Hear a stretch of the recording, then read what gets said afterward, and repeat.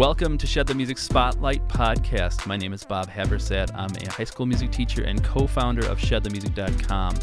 If you've ever sang in a choir, taught choir, or if you've had any experience in the pedagogical choral world at all, you've seen our guest's name on the page. With over 900 choral titles in print and over 30 million copies in circulation, he is the most widely performed composer/arranger of popular choral music in the world today. Our guest has been the recipient of ASCAP's Standard Award for 20 years running, and his works have been performed at the White House, Carnegie Hall, and the Kennedy Center. He is in constant demand as a lecturer on pop music and the changing voice, and has appeared at numerous NAFME and ACDA conferences. It is a great honor to have Roger Emerson with me today. Thank you, Roger, for coming on the podcast. Thanks, Bob. It's a treat to be here. Awesome. So I'd like to start with some lighthearted questions first, some that just like kind of touch on music and music education.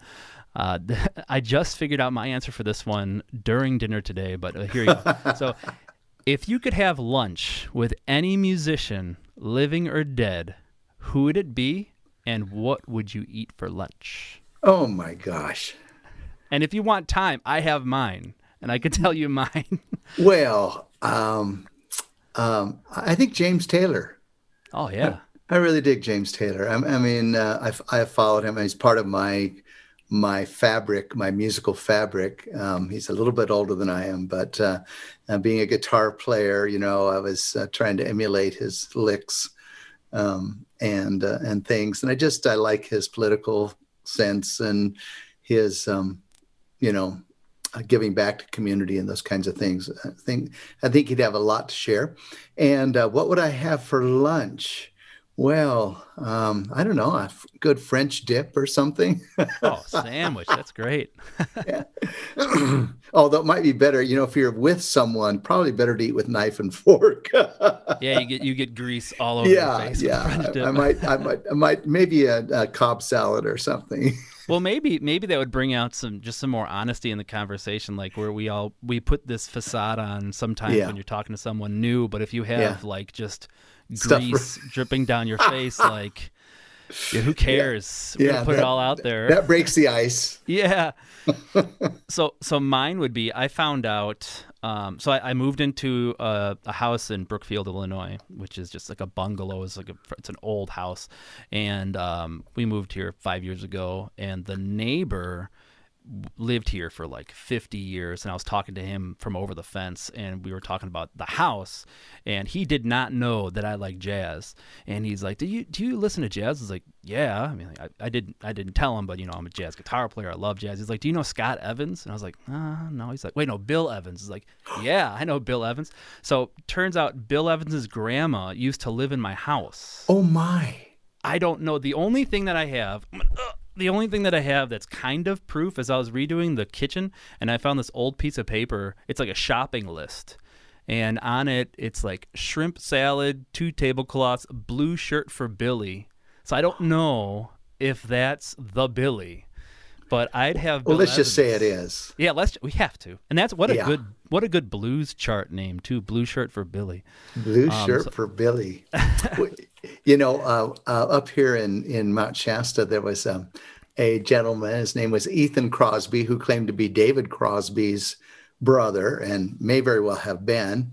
And I got a guitar from him, and he said, "Oh, this is David's." Well, I don't know if it was or not, but I'm going to say it was an old Martin. It was. It was. I'm sure he had hundreds of them. So. So I would have lunch with Bill Evans. We'd have I don't know, sushi or something. And I would just to ask him. But besides, like, can you show me some dope piano voicings? Besides that, I'd be like, did your mom live here? And maybe we could talk about David Crosby too. Yeah, there you go. Yeah.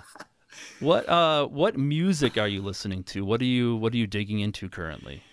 I have to admit that I do a lot of listening to 80s music, a lot of Earth, Wind and Fire, a lot of James Taylor, a lot of Steely Dan. To me, today's contemporary music pales by comparison.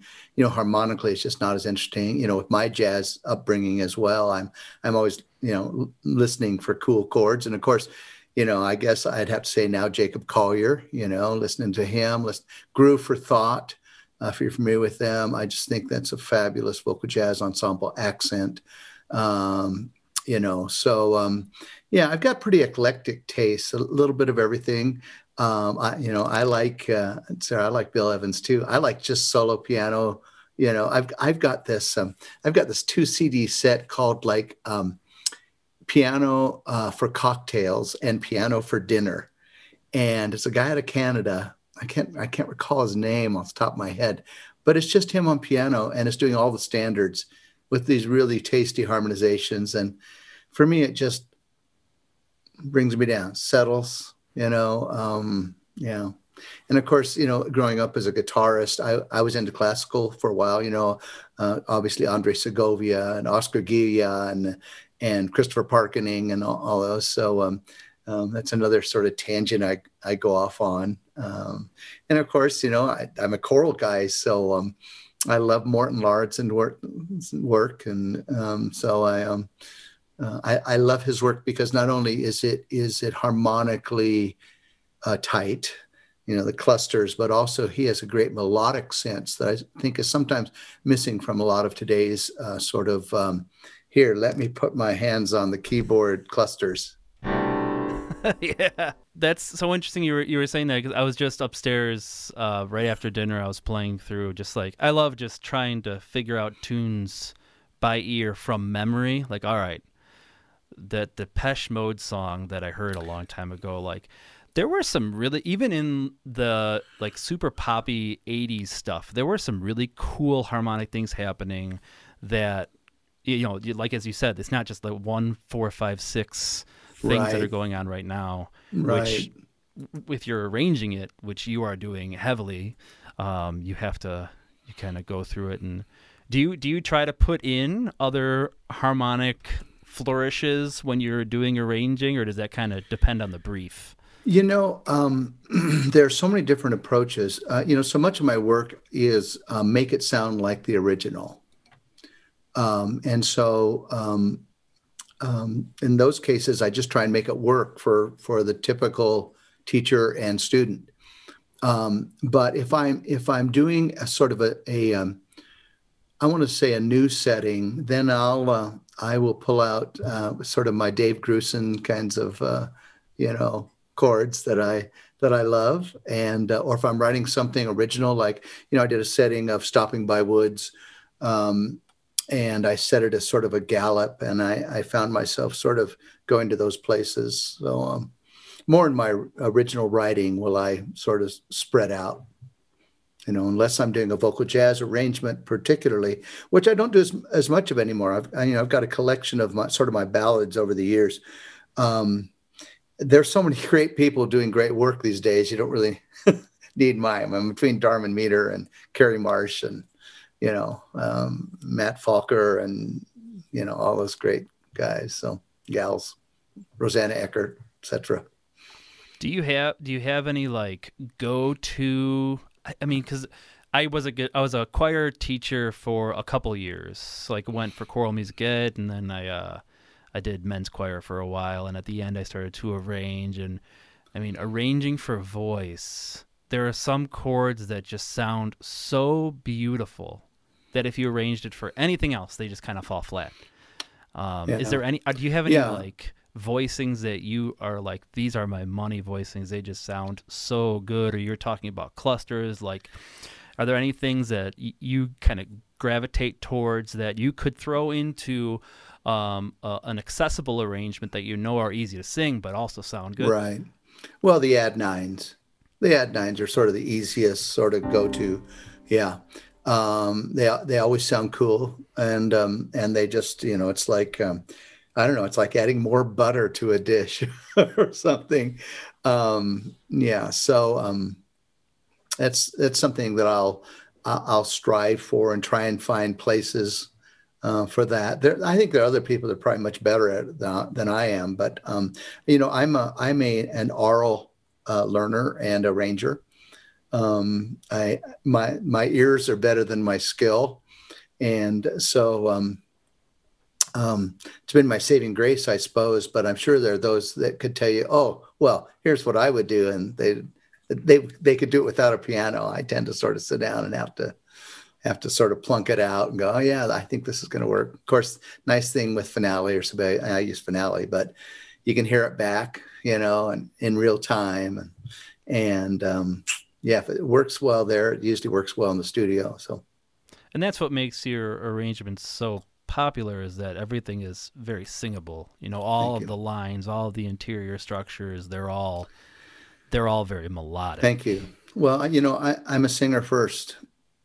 And that I'm not a great keyboard player. I can chord comp, and I'm a better guitarist than I am a keyboard player. But and sometimes I'll even write on guitar. If I'm writing I've done a lot of children's musicals, and sometimes I'll get out the guitar because I just want to get a whole different kind of vibe from a songwriting standpoint. But melodiousness of line is always sort of, people say, gee, your lines always go where they're supposed to go. And I go, well, I try. Every once in a while, I'm surprised and go, oh, yeah, if I had it do over again, I think I would have gone there. But most of the time, I sing through my lines, sing through the upper ones in falsetto, and, hopefully I get it right, 95% of the time. So sorry, teachers, for the other 5%. Can you describe your journey as an educator and a composer and arranger? Well, I'm a mutt, so to speak. I really am. I grew up in a musical family. My mom arranged for live radio and grew up in Los Angeles. And so there was always music around me, and we always sang. I mean, it was just something I thought every family got around the piano and sang. And, it was always hands-on. It wasn't as a kid, it wasn't, get away from the piano. It was, yeah, great, go over there. And I had two older brothers who were musical, and I wanted, as a little brother, you want to do things as good or better than your older brothers. So they sort of egged me on. They were in like modern folk quartet kind of stuff and jazz quartets and trios. And so I had that to emulate. And I thought I was going to be a professional musician. I don't know that I was never one of those driven kinds of people. I don't think. I just sort of, I really enjoyed school. I was social, so I enjoyed school. I had a really fine music experience in elementary school. There was this gal, Rita Cushing, who I think she only came around about once a week during lunch, or maybe twice. And I can distinctly remember her once grabbing me off the playground and said, "Don't you remember it's choir day?" It still stuck with me. And I go, oh my gosh, I forgot. But some of the skills that she taught about intonation, about raising your eyebrows to get the soft palate up, and the importance of focus. And it was just really cool. But then I got to junior high, and those days I had junior high instead of middle school. There was there was girls' glee or marching band. And so as a guitarist, I wasn't going to do marching band. I mean, maybe I could have taken up an instrument, but I remember actually helping out girls' glee by running their Sony reel-to-reel tape decks and stuff. So I sort of got into that audio thing. And I got to high school, and it was all the weirdos, and it was a very small program. And so I went the student government route and just continued to play guitar and sing. Had a little jazz trio, and then had a rock and roll band. And I was writing songs and doing demos and that kind of thing. So, I'm not your typical, I spent a year at Whittier College as a non-music major. And then some friends of mine said, hey, why don't you come north to this little community college in Northern California, about 600 miles away from home. And I was sort of ready to leave home and stuff. And so I headed north just on a fluke. And I said, I'm going to take some real music classes, because I'd studied guitar and stuff. And I could read, but I wasn't focused enough to really, be a jazz guitarist. And so it just happened I ended up this community college with Kirby Shaw. And Kirby was unpublished at the time. Kirby is a fabulous educator as well as a great arranger and a really good musician. And he said, you really ought to consider the music ed thing. So basically I spent 2 years there and, did all my theory and musicianship classes. And continued to write songs, and then finished my degree at Southern Oregon University, about 60 miles north, and came back to teach, and ended up, of course, you come out of college, everybody wants a high school job, but I was offered this K-8 job, and best thing that could have happened to me. And so I was in there with fortunately as a guitarist, I could do classroom music with those little K3, K4 kids. They thought I was cool. And I had band and choir. So I taught band Monday, Wednesday, Friday. I taught choir Tuesday, Thursday. Band was pretty easy by comparison, particularly at that level, because you had a band method and it was sequential and you had graded arrangements. I mean, boom, boom, boom, boom. Plus, a kid is fine in the 5th grade singing Mary Had a Little Lamb or Merrily We Roll Along. A kid wouldn't be happy singing in the 5th grade because they've been singing, by ear probably sooner than that. So, my choirs just weren't very good, particularly my middle school choirs. And I stumbled on this piece by Joyce Eilers called Brighten My Soul with Sunshine that was in this 3-part mix format, which basically was, I call it baritone, about 6 notes, F to D. And her parts were always very melodic, particularly for those guys, for the 3rd part, the tenor basses or whatever you had, baritoners. And it worked. And suddenly I go, wow, I hear a triad there. How cool. And so I consciously, I remember I'd been pitching songs to record companies. Nothing was sticking. And so I said, I think you call yourself a songwriter, write a song for your kids. And so I wrote this piece called First We Must Be Friends that used this sort of Joyce Eilers concept of that F to D range and a lot of call and response. And worked for my kids. And, then I did some arrangements, Sinnerman, that kind of thing, used the similar kind of call and response, guys having a very melodic, limited range part. And it took a couple of years, but finally attracted, it's a long story, but a publisher through a fluke. He was fired from Hal Leonard, started his own company, Jensen Publications, and remembered me and needed an arranger. So right place, right time. And that year I did 17 pieces. I did, I think, 3 or 4 originals or PDs, and then the rest were copyrighted arrangements. And while teaching? While teaching, but I was single. I was 27, 28, 29. Didn't get married till I was 33. And so nights and weekends, sort of what you do. I certainly wasn't going to let this opportunity pass, but eventually then after about 3 years, I just couldn't. Teaching takes so much, and particularly if you're going to do it right. And I was having to go and do workshops and things and reading sessions. And I said, my kids are suffering. It's time to let somebody else take over. So that was the first time that I sort of retired. And then I went back in 10 years later, and then I took another hiatus, then went back in when my own kids were coming up through middle school, and then taught at the community college. And so I've really taught most of my life to some degree while writing. So, which is, I think, really important. You just have a different sensibility. And these were not, I don't want to say these were not select kids. Generally, they were you all come and sing. And I think, although maybe I did not have the most precision-like ensembles, it has really helped me to write and arrange materials that I think work for the bulk of people everywhere, because we all, even if we've got a high-end group, we usually have those that are just, you all come and trying to make a silk purse out of a sow's ear sometimes. No, there's so many things in there that I love. I mean, the first thing is the piano in the house when you were a kid and just singing with your family. Like my grandmother was one of 4, and I just remember going to her house or her brother's house, and it would just be instead of watching TV after dinner, they all played piano and sang in 4-part harmony. It just blew my mind. I was like, this is amazing. And I just recently, like 2 weeks ago, we bought our first piano in our house, and I was like, I want to do that. Yeah. Like, we're taking the TV down, we're playing piano every night. Like we were doing Disney stuff tonight. It's like that is such a cool thing, and it's just such a beautiful story.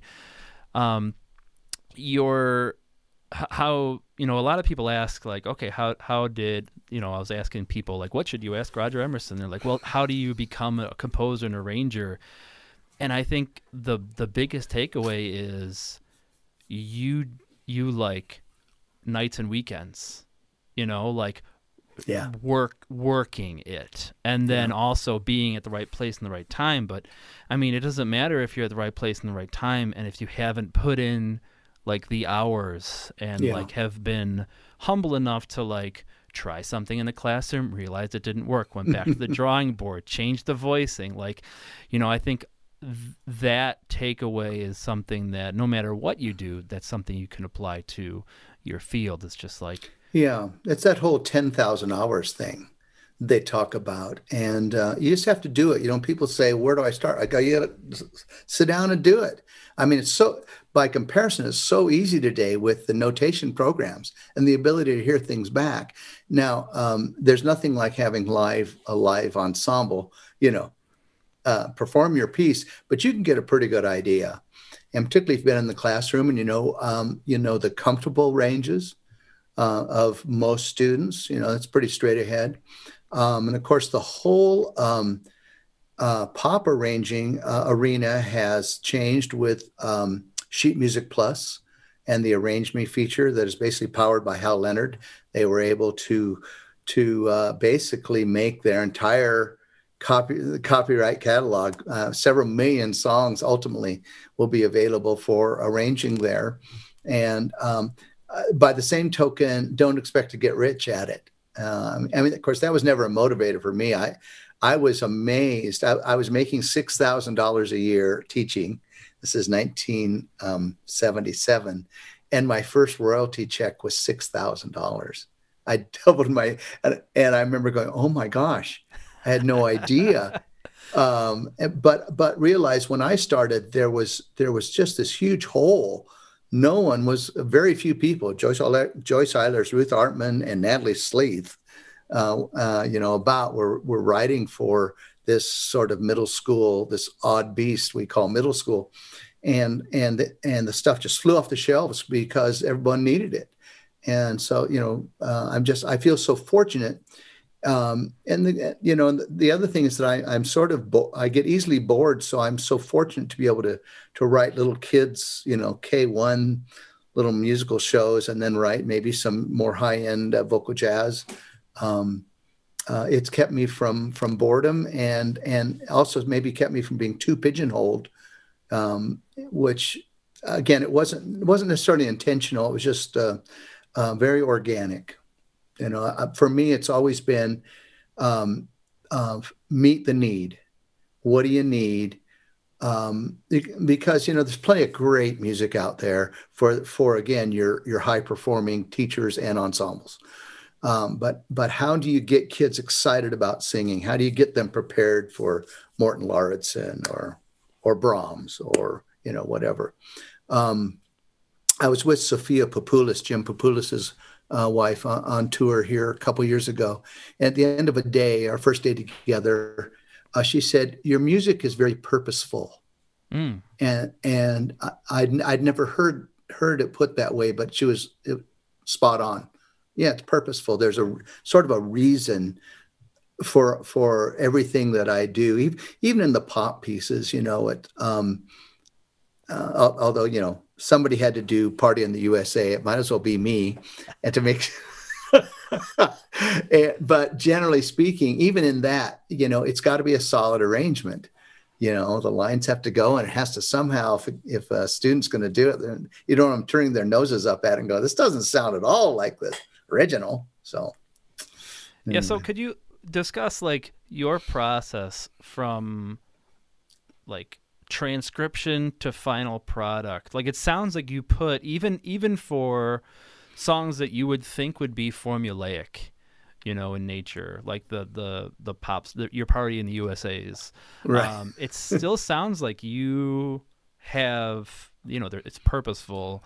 You put in a lot of time and effort into it, which is probably why they're so popular, because they're so good.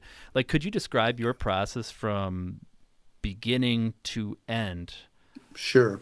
Well, first thing is you have to get if you're going to publish the arrangement, you have to get approval from the powers that be at your publisher, that it's something that someone else is not doing, and that it's lyrically appropriate. Yeah.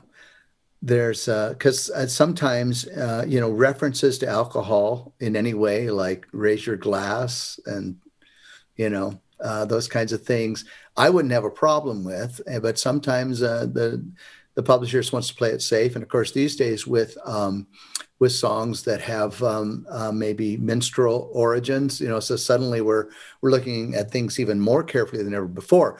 But let's just say I hear a song that I like Dynamite by BTS, okay, which I just finished the other day.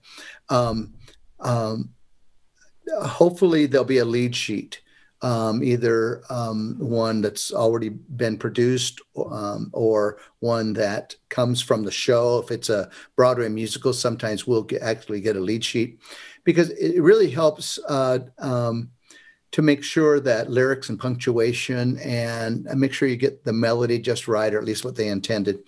Although sometimes I'll almost always work with the recording, and sometimes the lead sheets and recording. I go, well, the recording, I want to do what the recording says, not what the lead sheet, because that's the way kids will want to do it. They've heard it, teachers have heard it. And so, the first thing I do is, I'll spend some time, it used to be that before a computerized notation, I'd do a lot more playing and just some sketching. But now with notation, I'll throw a score up there and kick right off by, okay, here's how I want to start the thing, and throw it in, because you can always move it. You can always change keys. You can always, because you just have to start.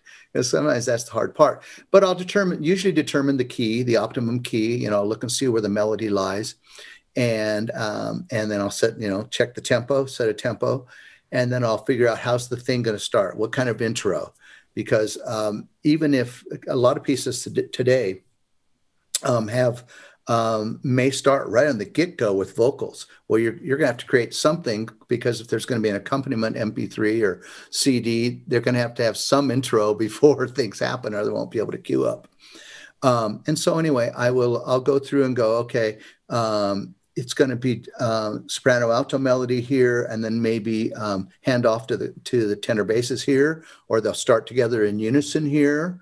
To start with, I always like to give them some success in the first 16 bars. And so it might just be melody and unison kind of thing. And then, okay, what's going to happen next? Are you going to go to sort of a two-part or a call and response kind of thing going on between two parts?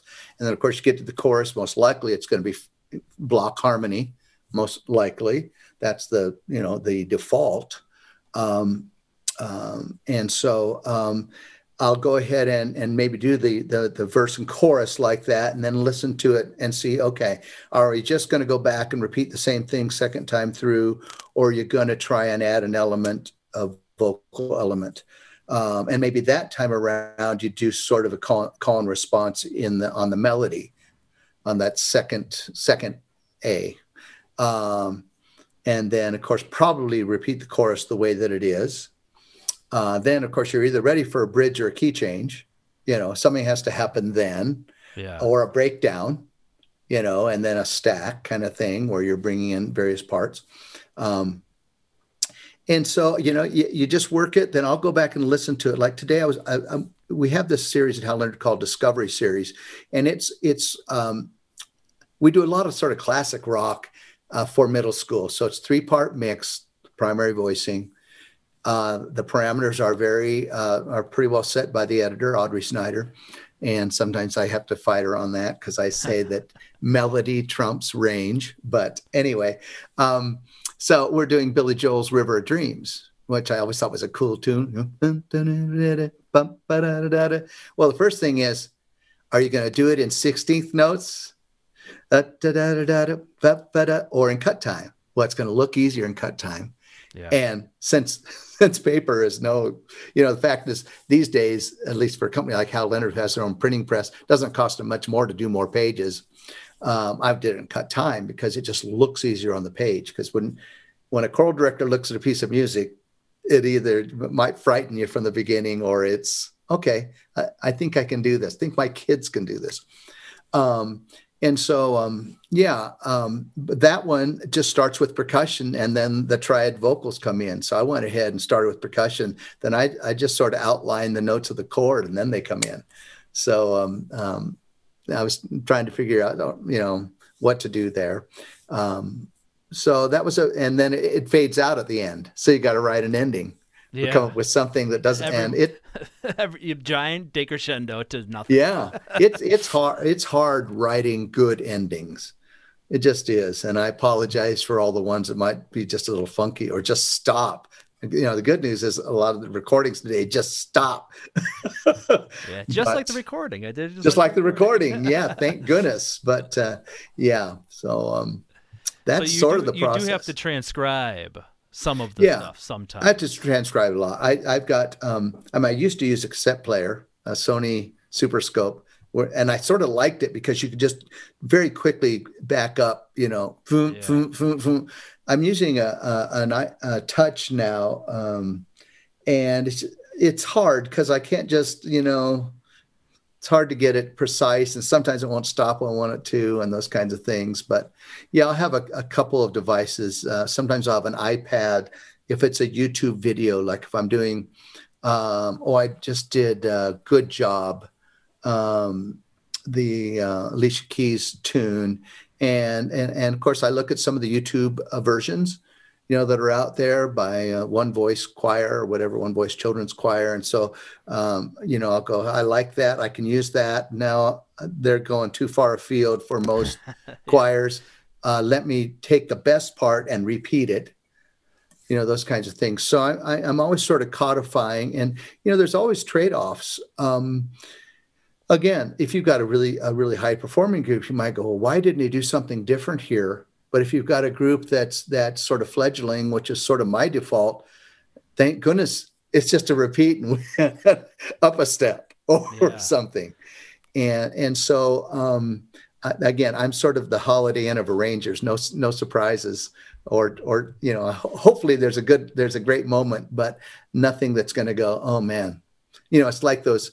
There's always in a Darman meter chart, you get to like the golden triangle, and there's 8 to 16 bars of something that's just almost impossible to sing. Yeah, like what? What? Yeah. And if I'm having trouble with it, I know my kids are. Anyway. Yeah, I think the hardest thing, because I arrange a lot of my own music for guitar ensemble, because there's not that much for guitar ensemble. Right. So like pop music rhythm is so hard. I mean, they're not thinking in notation when they're singing, which is just, but like, how do you go about, like, some things just have to be changed because they're not metronomic, or it's just like, some just have to be, there's so much nuance. Some just have to be simplified, and you try and do it without really gutting the character of the line. That's where, as a songwriter, I go, okay, this sings, even though it's not exactly what the artist did. If it's a solo, I will put maybe improvised over the top to give some latitude. But as an ensemble, you sort of have to do it, as written. So it can be challenging. Like I say, that the Billy Joel tune worked much better in cut time. It's actually, I can count it out. 1, 2. 1 all the syncopation is, at least the subdivision of the beat is just easier than do it in 16th notes. So you would say, like, essential skills for an arranger: transcription. I mean, it sounds like almost the skills that you need to be a jazz guitar player are the skills you need to be a choral arranger. Well, yeah, I think there's something to be said for that. Obviously, I wish I had more piano skills, when it comes to piano parts, I admire my friends, Mac Huff and Rollo Dilworth, all these guys. They play such great piano. By the same token, I know that a lot of teachers have thanked me and said, "Oh, thank you for these playable piano parts," which for me are pretty much left-hand bass line, right hand. It's chord comping for the most part. And but yeah, I mean, the ability to transcribe is really important, and there are better transcribers. If you wanted me to take down a take 6 chart, I could probably do it. It would take me forever. There are people with much better ears than I have. But for the level at which I create, having good ears and the ability to hear, and my producer who produces all my recordings, Alan Billingsley, he'll catch me sometimes and go, that chord is actually this. And I go, oh yeah, that is better. Thanks, Al. Well, 2 heads are better than one, For sure. And then it's how much time are you going to take? That's another thing. Am I going to spend, how much time? This one measure, you're going to take a week. For this one measure, is this close enough? Is this piano? Well, in fact, the Billy Joel, there's a place in this River of Dreams towards the end where he comps sort of, cool piano stuff. And so I got the bulk of it, and I go, well, yeah, I think a teacher could play this. I think it's got most of those cool sort of moving harmonic things going over, because it's just a 1-4-5 tune, but he does these cool sort of blues licks over the top there. And so, have you ever thought about because during the pandemic, I shifted my guitar curriculum to, I'm teaching them how to arrange. And it's very sequenced, like, this is step 1, this is step 2. Have you ever thought about, creating a curriculum for choral arranging? It has crossed my mind. It is not, I mean, I'm happy to share any skills I have, but being able to codify that into a text for me would be so laborious. It would not be fun. Yeah. and I'm to the age where I want to do this fun stuff, Gotcha. Eat and drink and have good meals with my friends and listen to great music and write some music. And yeah. You want to have but thank you. Juicy beef sandwiches with James Taylor. Yeah, right. Running down my cheeks. Yeah. Yeah, because I was thinking about, like, if I was teaching choir right now, I would probably be teaching choral arranging. Well, yeah, I think you're spot on there. I've often said that, particularly with middle school kids, getting people have said, I've got to teach 7th and 8th grade general music. What do I do? I say recording arts. I mean, creating film score for me would be, something that I would do, particularly if you had GarageBand or Soundtrap these days you can do with, and that kind of thing. I would definitely be getting kids into at least grabbing loops and stuff and creating atmospheric kinds of stuff for film, which I've done I did a tune called River Song some years ago, and it was really, I call it River Dance in 5 minutes. But it was sort of created, because I think we all want to be film scorers deep in our hearts. And so I actually created it sort of like a film score, and then created a choral out of it instead of, and it worked pretty well. And it was a whole different approach to choral writing for me. And it, opened some doors I hadn't thought about. And so.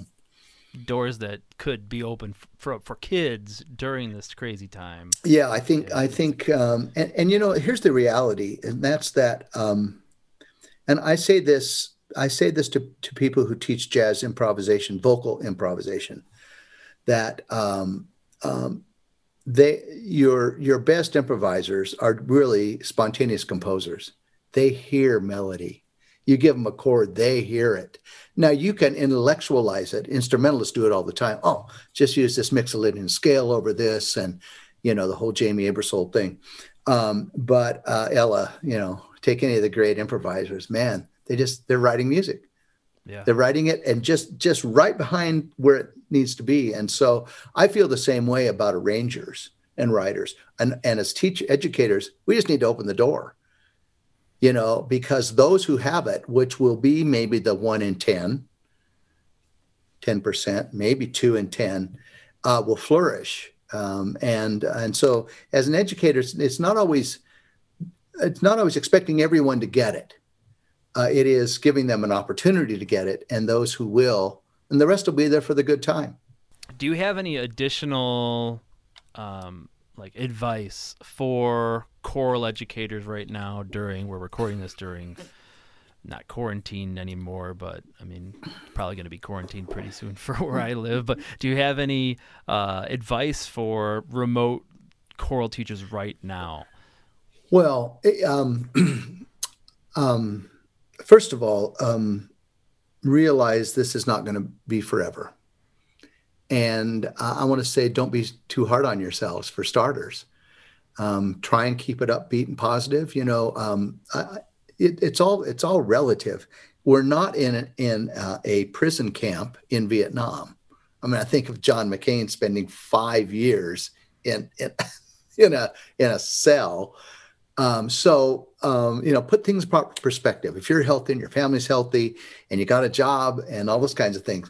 But when it comes down to the brass tacks, it is several things I'd be doing. One is I'd be working solos with kids.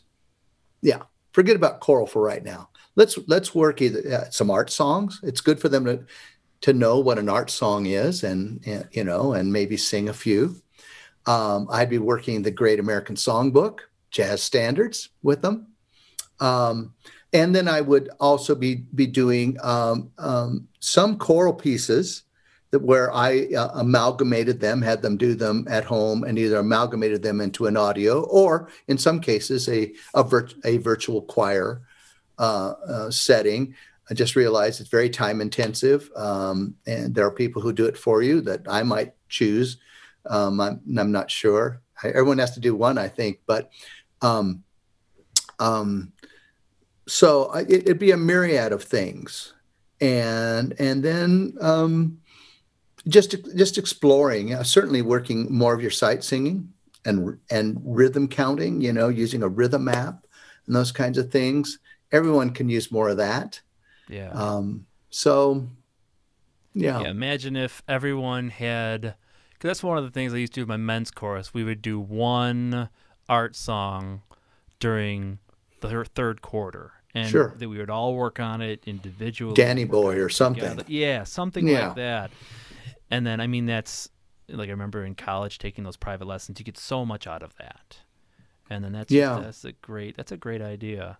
Yeah, it's just you have to think outside the box and forget thinking about singing together in a choir. It's a new paradigm. You are an educator, and you're a musician.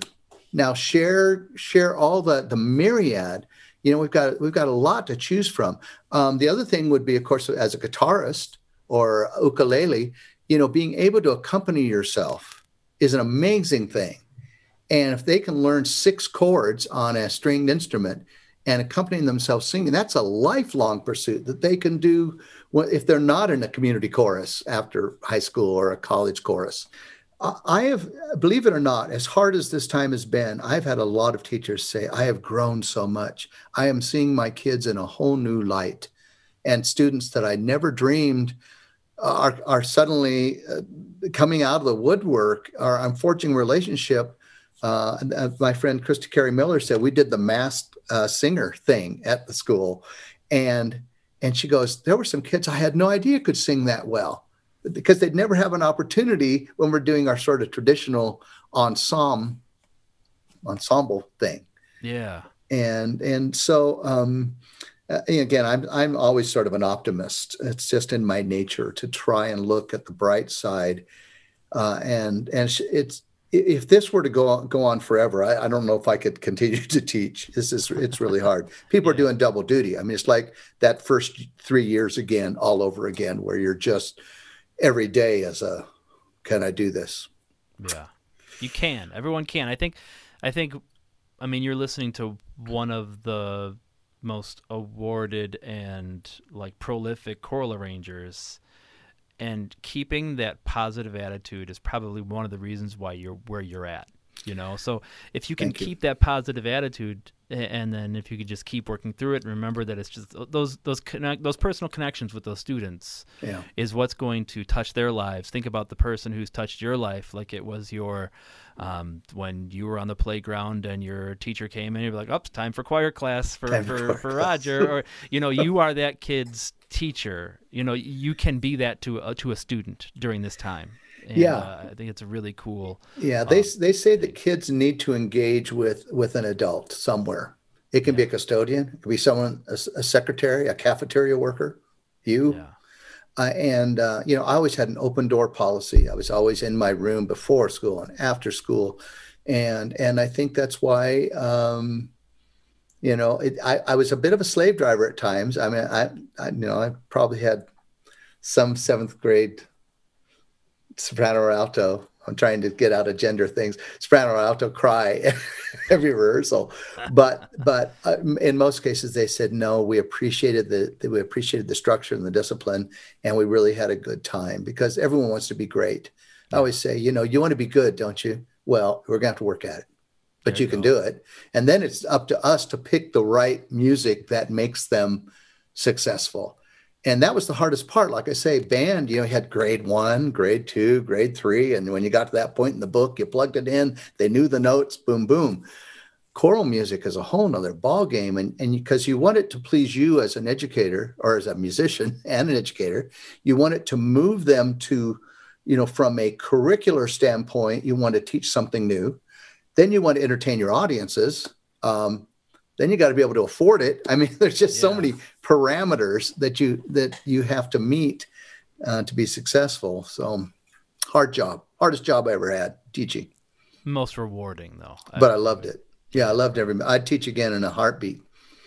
So that kind of is a good segue to the last section of every podcast. I want to collaborate and create something. And for Roger, I was asking different people, like, what would you want us to create? And the biggest thing is some sort of resource for, like, there's two prongs to this. It's, I need warm-ups for the developing male voice, which, I mean, I totally understand. I remember teaching, 7th and 8th grade men's chorus, and it was like, oh man, there's that they need to warm that. I remember being a 7th and 8th grade boy in choir at church, and just like, holy cow. And then the second one is, and this one really got my noodle going. It's, all right, we need something where we can sing on a conference call, like on Zoom, with the microphone on. So that means you can't do anything rhythmic, which is interesting. So I know that you have some published warm-ups for the male voice that might work really well. And then I thought maybe we can collaborate, just like throw some ideas out on that second point, and then I can make something based on our conversation and share that out for everyone so that they can use it in their rehearsals. Wow. Well, first of all, working with the adolescent male singer is a crapshoot. I mean, it is, because there are so many variables. They're all over the place. And I just want to say that thinking long term, the big issue is that young men if they've been singing in the lower grades, middle school is not a problem. The problem is that if you get them and they have not used the instrument, then you're dealing with not only chords that are thickening, but that ability to as Christy Carey Miller would say, it's not their voice, it's their connecting their ears to their voice. And so, I know when I was teaching, the first thing that we did, and I went back into the middle school, my own kids were coming up, is we got kids singing in grades K4, even though that wasn't our charge. We taught musicals to the classroom teachers because there are classroom teachers who sing, and so that all kids use the instrument. So we got them in 5th, 6th, 7th, 8th grade. Guys could sing. They could sing. And so then you just had to go, okay, so what is the what's the sweet of this group of guys? What's the sweet spot that the notes that the bulk of them are able to sing, and then pick your literature accordingly. And so that's why, and most warm-ups, unfortunately, are usually start on C. Well, if you got a settled out baritone, that's fine. But if you have a cambiata or sort of boy alto, his range is here to here. He's not going to have this. He'll have this. Then he'll have to go. He'll have to switch octaves. And so one of the things that I did early on is Rod Eichenberger had a really great warm up. It started on C, and it was like zing a mama, zing a mama, zing zing zing, zing a mama, zing, zing zing zing, zing zing zing zing. Okay, I just sort of because it developed resonance in the mask. Yeah. So I did this starting on F. Zing zing zing zing zing zing zing zing zing zing zing zing zong. 3 notes. Zing zing zing zing zing zing zing zing zing zing zing zing zong. So it accomplishes the same thing vocally, but it does it with 3 notes. Yeah. And so and of course, you're probably familiar with my pop warm-ups and workouts for guys. Directly came out of when I left the middle school, I turned it over to a band guy, good guy, but he had to do choir too, but he was he just didn't have much skill there. And he'd often say, Roger, will you come work with my guys? So I'd go in, and so I'd be able to take his dozen guys out of his choir of 50 or 60. And I realized, and I would too, because they'd be all over the place. And I would, at about G below middle C, I would do shake, rattle, and roll, shake, rattle, and roll, shake, rattle, and roll. Trying to find, now out of the 12, I'd have about 8 who were right on.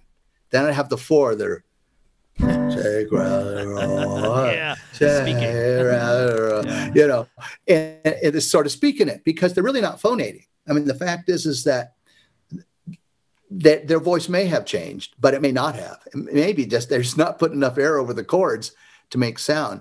So, of course, that's where, sirens really help. I love the, this is out of Ken Phillips' Teaching Kids to Sing book, and it was bark like a big dog, roof, roof, roof. Now yip like a little dog, yip, yip, yip, yip, yip. And it gets a right up in that. Yeah. And I did this one, I call it the Star Wars, boo, boo, boo, boo, like lightsabers, boo, boo, boo, and moving on down like that, which gets them, because I always say the guy with the most notes wins. Yeah. And so that encouragement to go, okay, let's work up, let's work down. But anyway, in my pop warm-ups book, and CD is maybe more important, particularly if you're a female choir director, I start on G and go up an octave with whatever it is. And they're using pop songs like jump jive, then you wear, you gotta jump jive, then you wear, you gotta, okay. Then it goes jump jive, then you will. But then the next track, jump jive, then you will, jump drive, then you will. So it starts here and goes up an octave and starts here and goes down the octave. So the idea is you're gonna hopefully expand their range and find where their sweet spot is. Yeah. The one other thing that I've done from a published standpoint, and then we'll go on and you and I can work on some things here, but that's that Rounds Plus book. And, because rounds are often at least an octave. So where are you going to put them? Again, the octave thing doesn't generally work in middle school. I mean, it just depends. There are some middle schools that can do everything. So I hate to say one size fits all, but they're all taken care of. For those that are having trouble, what I would do is sort of see. For instance, row your boat, right? So I'd give the guys an ostinato. Row, row, row your boat gently down the stream. Merrily, merrily, merrily, merrily, life is but a dream. And just get them chanting that, okay? Now, if that didn't work, there it is. Yeah, there you go. Oh, okay. Because I was looking at this before, and I was like, "That now it makes sense. You're giving them success. You give them success, and then you just build on that. And so, and the other thing is that you can try it if you have more seventh grade boys. It might be up here, row, row, row your boat, starting on E flat. Because the reality is that your soprano altos, they've been singing their whole life. They're going to go ahead and sail on up there, and it's not a problem. So what you do is, you're trying to find that sweet spot and then work out. And you're going to pick your choral music based on looking at the range and going, my guys are comfortable on a melodic part in this register. So anyway. Yeah, and then being okay with changing what songs you want to do with what songs will work really well with your students. Yeah, I can't tell you how often I see a teacher who will. I know why they picked the song, because the kids like it and they like it, but it just doesn't work. Yeah. Yeah. One of the things that I used to do is we would do, sirens and a lot in my men's choir, and then they would have a falsetto journal. So they would all right, I dropped out here, or they would all we would do like a descending siren. They'd all have their hands raised, and then when their voice just gave away, they'd stop. They'd put their hands down, and then in your journal, write down what it felt like when you were in your head voice. Write down what it felt like when you popped down to and then trying to train them to feel where the blend is. Right, the blended voice. To make that connection. Yeah. And then doing a lot of audiating exercise. Sure, because when they get better, they can shift where that takes place, where that moving into the blended voice or chest voice. And again, the guy with the most notes, tenor bass with the most notes wins. And so they love that. They love that. They love the whole competitive thing. And so, there are a lot of great books out there. In fact, I was readdressing, not knowing how much we would talk about the men's voice, the John Cooksey Working with Adolescent Singers. Now, this is 40 years ago that he and I that I first met him. He had done this whole study of there's about 6 different shifts in maturation of the male voice. And of course he advocated, he goes, just pick 4-part music and you move the kids down as they mature. Well, if you had a select ensemble of 40 young men in a who had experience and were just going to change, that might work. But most of us, man, if you can get 1 part and maybe divide right here for a little bit, you're doing good. So, That's an interesting concept. That would work for 3 schools. You're right. They've had to have had experience before, and then they're just working on the change. They're not just working on the change and singing, which is two things. Yeah. And again, it's a shameless plug, but at Hal Leonard, we have sort of a fairly carefully curated group of TB pieces called Discovery Series for Men. And it's really sort of, when we say T, we're talking about almost combiotic, because it's about G to G, okay, which is not necessarily your typical tenor range. And then your baritone will be like D to D. And so it's really for those middle school guys. And it's just TB, it's just 2-part stuff, like Stand By Me, do, do, do, do, do, do, do, do, do, do, do, do, ba, ba. So yeah, and it's not easy finding tunes that you can fit right into that, but Beatles work pretty well down about a minor third from their original keys. So those kinds of things, and strong melodies, strong melodies, and that's really important. People could say, well, I wrote in this range. Well, yeah, but it's hard to sing. Give them the most prominent melody if you can. And that's not always the case, but whatever part it is, it has to be melodic. So for the second part, the Zoom call rehearsal, where you want the teacher wants to be able to unmute, to have students unmute. So what I was thinking is, if it could be a video, it could be a full warm-up video where we start with breathing exercises. I can take some of the ones that you've already talked about, and then do some sirens and stuff. But So it could have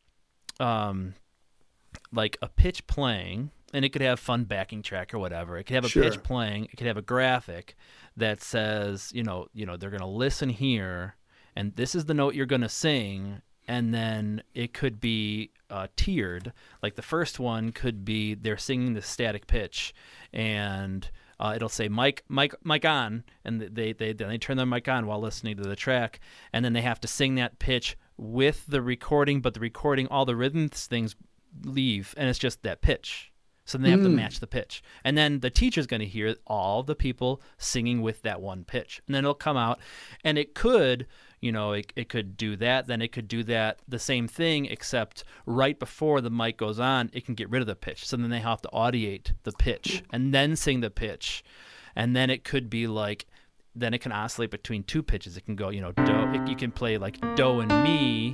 And then, all right, you can assign the first part's going to sing the low part, the Right. second part's going to sing the mi, and then, all right, it'll play it, and then mic off, you sing it, then it's a dyad, first time with something playing, second time without. And then you Right. could, of course, It's musical chairs. yeah, pretty much. Yeah, It's music musical stops chairs. It's what it is. and- Music ends, go. But then it'll be cool because you have to have independent musicianship and you have to have ears enough. But if you scaffold it correctly, it can be successful from the beginning. And then they're still working on musicianship skills that will transcend this crazy time and kind of game the system. And even in the breathing warm-ups, you could do, because you were talking about gamifying with the men, whoever has the most notes wins. Right. You can have them like make a piece of paper and like hold it up, and then all right, at 3, 2, 1, everyone's gonna blow on the bottom of the paper, and whoever has the paper levitate the longest in the Zoom call wins. Bob, Or you're terrific. These are all you could great have 'em ideas. Unmute, and then I had a lot of coffee. Sorry. You can have them unmute while you're doing like a lip trill, and then like it'll sound silly because everyone will be doing a lip trill, but that's part of being on a Zoom call. Well, sure. So what? Well, it what keeps are- them engaged too. Yeah. 100%. You've got to count. Okay, so you're listening. Okay, ready, get ready. And all right, unmute. Yeah, like 1.5. I've been testing different kind of conference call systems like Zoom, Google Meets, WebEx, and just like the different amount of latency between the two. But Right. never more than 2 seconds. It's never more than 2 seconds. And 2 seconds is if like a person is on like the first iPhone and they're in a parking lot in like Alaska somewhere. Right. So what do you have any ideas for, like, if we were to scaffold that that the musical chairs call and responsing of like they have to be just singing one note, like the things that could change are vowel shape,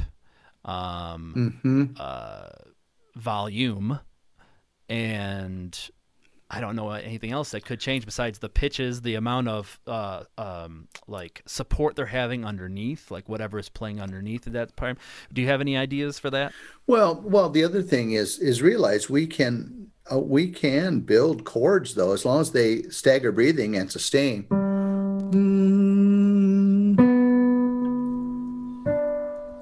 Because there's no Yeah. time involved.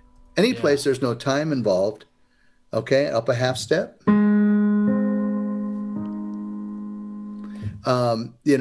That's a fairly easy. Again, where there's no time involved, won't matter when they enter. And particularly if they hum or a neutral vowel like oo or lu. And again, going through what would be very cool is if they're sustaining the sound via staggered breathing, and then they go from ooh or e. It won't really matter if there's a delay. You'll get this lovely kind of morphing through the 5 pure vowels. You thought of it. I just No, this is what collaborating is. I love this. So go through different vowels. You're right. I mean, I was even thinking you could have it like you could play a chord progression that they don't know, or a bass line do chord progression they don't know. After this would be like of course, this would be like a multiple part series. At the end of it, like you play a bass line, have them pick different parts of the chord to sing on top of it, and then use their ears to listen to what part of the voicing is missing. But that's like, yeah, that's a little that's a little advanced. much. But Yeah. the other thing is, if they're holding a chord, Yeah.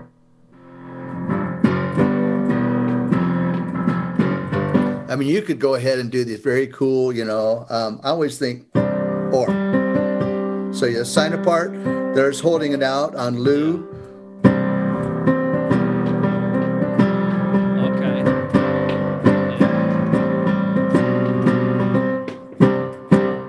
They're just holding the chord, and you're doing all this sort of cool stuff underneath. That was there were parts of my warm-ups when I was a choir teacher that were like slightly demonic. I would have them do a note like that, and then I would change the harmony so much around that note to try to like get them to shift. Be like, and now you're singing the Right.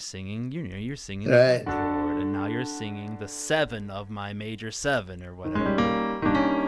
And I would just have them go crazy. But you're right. Like if you could do something rhythmic underneath them singing a static harmony, Sure. because if they're wearing headphones, whatever they hear isn't going to come through, so it'll still work. Yeah. Yeah, they have to wear cans. Yeah, they can listen to a groove if they are singing a static harmony, and that's another great ear training thing. Static harmony. We're doing work here. We're getting it done. This is great. No, I think these are some really good things. I'm gonna have to like put a mock-up together. I think it needs to have some sort of visual. So like the teacher could play the video and like screen share the video with like the visuals and stuff, and then it'll help the kids, prompt them to get to where they need to go. Right. Well, the other thing is, again, you could do the sort of Whitaker thing where you play a C chord and you have them sing a D. Yeah. That kind of thing, and try it in multiple places, Or they can pick any note inside of the scale and sing it and try to hold it. Sure. There's another. Sure. Well, that's another sort of, you want to sound like Eric Whitaker? Yeah. Or. Yeah, you got to add the Lydian in there. Yeah. Pick a note, any note. And that would be super cool to listen. And now unmute. Yeah. Yeah. Yeah. And then you could assign one person to be spotlit, and they can control the volume. It could be a kid, go. And they can control. You can double spotlight. One kid shows the vowel shape, and another kid shows the dynamics. Dynamics. Oh, there you man. go. This is cool. Oh man. Yeah. Yeah. You can make it through another semester until the vaccine comes along. Yeah, there we go. Too bad I don't teach choir. I'm getting all these good ideas. That's well, yeah, yeah, instrumental is a little easier these days. That's for sure. Yeah, in so many ways. But no, I think the goal is, okay, I've made it through this semester. What am I going to do next semester? And anything that we can do that helps. Yeah. Right. Yeah. Well, thank you so much. I had such a good time. Thank you, Roger, Me too. for chatting. Learned a bunch. I feel energized to go back into work tomorrow and try some of these things. I have a theory class tomorrow. I'm going to try all of these ideas with the theory class. Oh, that sounds like fun. We're singing. Well, give them my best, and yeah, it's been a privilege and a treat. It's great to get to know you, and I just wish all of your listeners the best, good health, and hang in there, take a deep breath. And it's okay to, I want to say, we choral directors and music teachers are just so, I don't know what to say. We set such high benchmarks for ourselves. The benchmark is to survive this year. And again, give the kids time to chat and build relationships and share stuff. And I think you're doing your job there. So we'll have a chance to get back to the old paradigm, and hopefully the old paradigm will be better as a result of, I could do one less song in my concert and do more, whatever, sight singing, reading, musicianship solos, stuff. Yeah. reading, relationships. We're so performance oriented. And it drives us, and a lot of we love it. We love performing, and it's very exciting. And by the same token, we make beat it to death sometimes, and do a little less. Teach a little. I often, yes, this is years ago, but I'd say in my workshops, how would you teach differently if you never had to concertize? Well, wow, yeah, it'd be. I said, well, there'd be improvisation. Be more sight singing, it'd be solos, it'd be the national standards. That's right. Yeah. Composing. Yeah. Yeah. Anyway, thank you. Thank you.